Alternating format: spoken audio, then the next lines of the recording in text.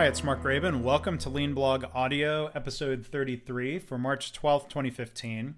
Today's post is titled Throwback Thursday, Lean Manufacturing Training from 2002. So it's time for another Throwback Thursday post, which as always is accompanied by one of my thoughtful-looking baby pictures, or maybe it's the only thoughtful-looking baby picture of me that exists. But if you want to see that or see any of the images in this post, you can go to leanblog.org/audio33. Back in 2002, back when I worked for a software startup called Factory Logic, I was able to sit in on some lean training that was created and presented by a large electronics manufacturer that will remain unnamed. It wasn't Dell Computer, by the way. And the class that I sat in for was for the company's suppliers primarily. So on the topic of an unhappy supplier, I recently found the training guidebook from this class and I was flipping through it. On the inside cover, I found a story that I had written down after talking with one of the suppliers who was there. We were talking over lunch and the guy was grumbling, and this is what I had written down in his words. That this company, the one doing the training, wanted us to produce all we could. They told us to produce without a purchase order. Trust us, they said.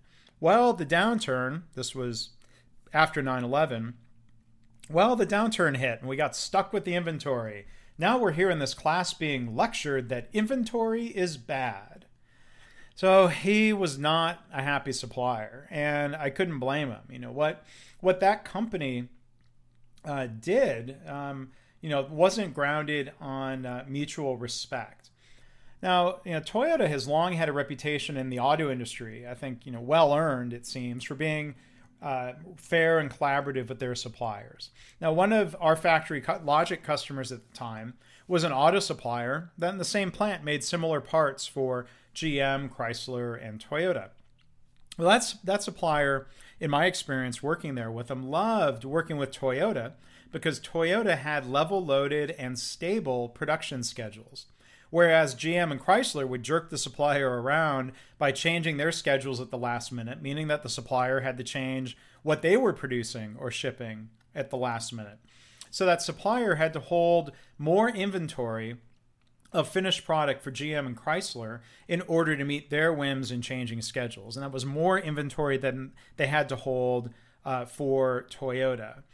And it was less expensive for that supplier to do business with Toyota due to the stability and the lessened need for inventory.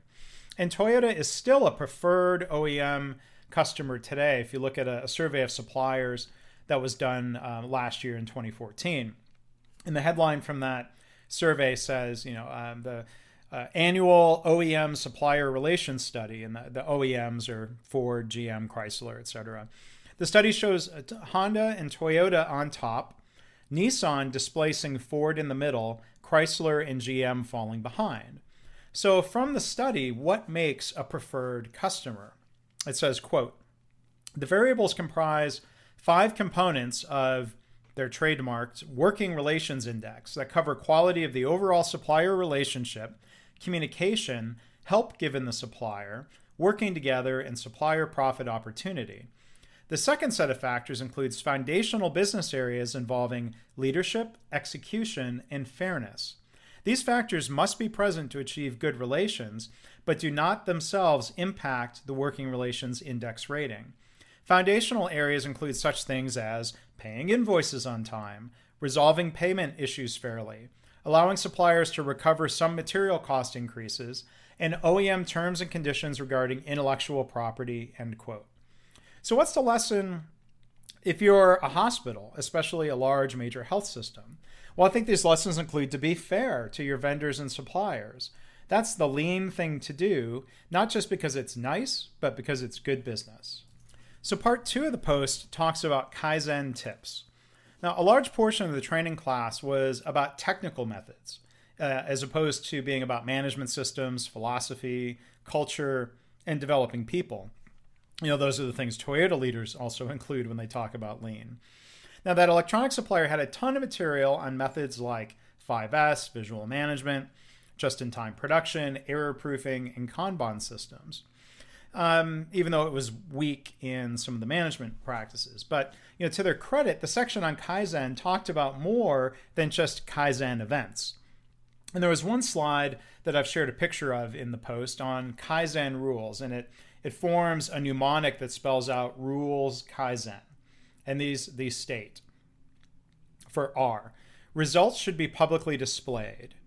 U, understand the thought process. L, learn by taking action. E, exercise mutual respect, work together. S, share the successes. And then for Kaizen, K, keep an open mind to change. A, always maintain a positive attitude. I, involve everyone in the activity. Z, zero blame, fix the problem instead. E, each member has an equal vote. And N, never leave in silent disagreement. So I'm fully on board with 9 of those 10 rules. The one I'm not sure about is the one that says each member has an equal vote. Now, I don't think of Kaizen or Lean as a democracy-driven workplace where people vote on what to do. Now, it's certainly not a top-down dictatorship either. Nor is it the UN Security Council where any one member gets a veto. In my mind, this PDSA cycle in Kaizen is about testing ideas. What works in practice? That's the question to ask. We should be driven by data and results where we can, not opinions and voting. So that's what concerns me about workplace voting. On what basis are people voting? If we have a proposed new method, we should be able to determine if it's working better than the old way in practice, through testing, through measurement, gauging even qualitative results. Now, sometimes a manager might have to make a decision about what's best, but doing so only after getting input from employees and then explaining why things have to be done a certain way and not falling back on because I said so. But I think organizations, including health systems, would be better off by following these rules and building upon them. I'm curious, what Kaizen rules would you add? Would love to have you comment. If you go to leanblog.org/audio33, you can join the conversation. Podcasts are sponsored by KaiNexus, where we're passionate about helping the world improve and innovate more effectively with our web-based software. Learn more at www.makeimprovementhappen.com.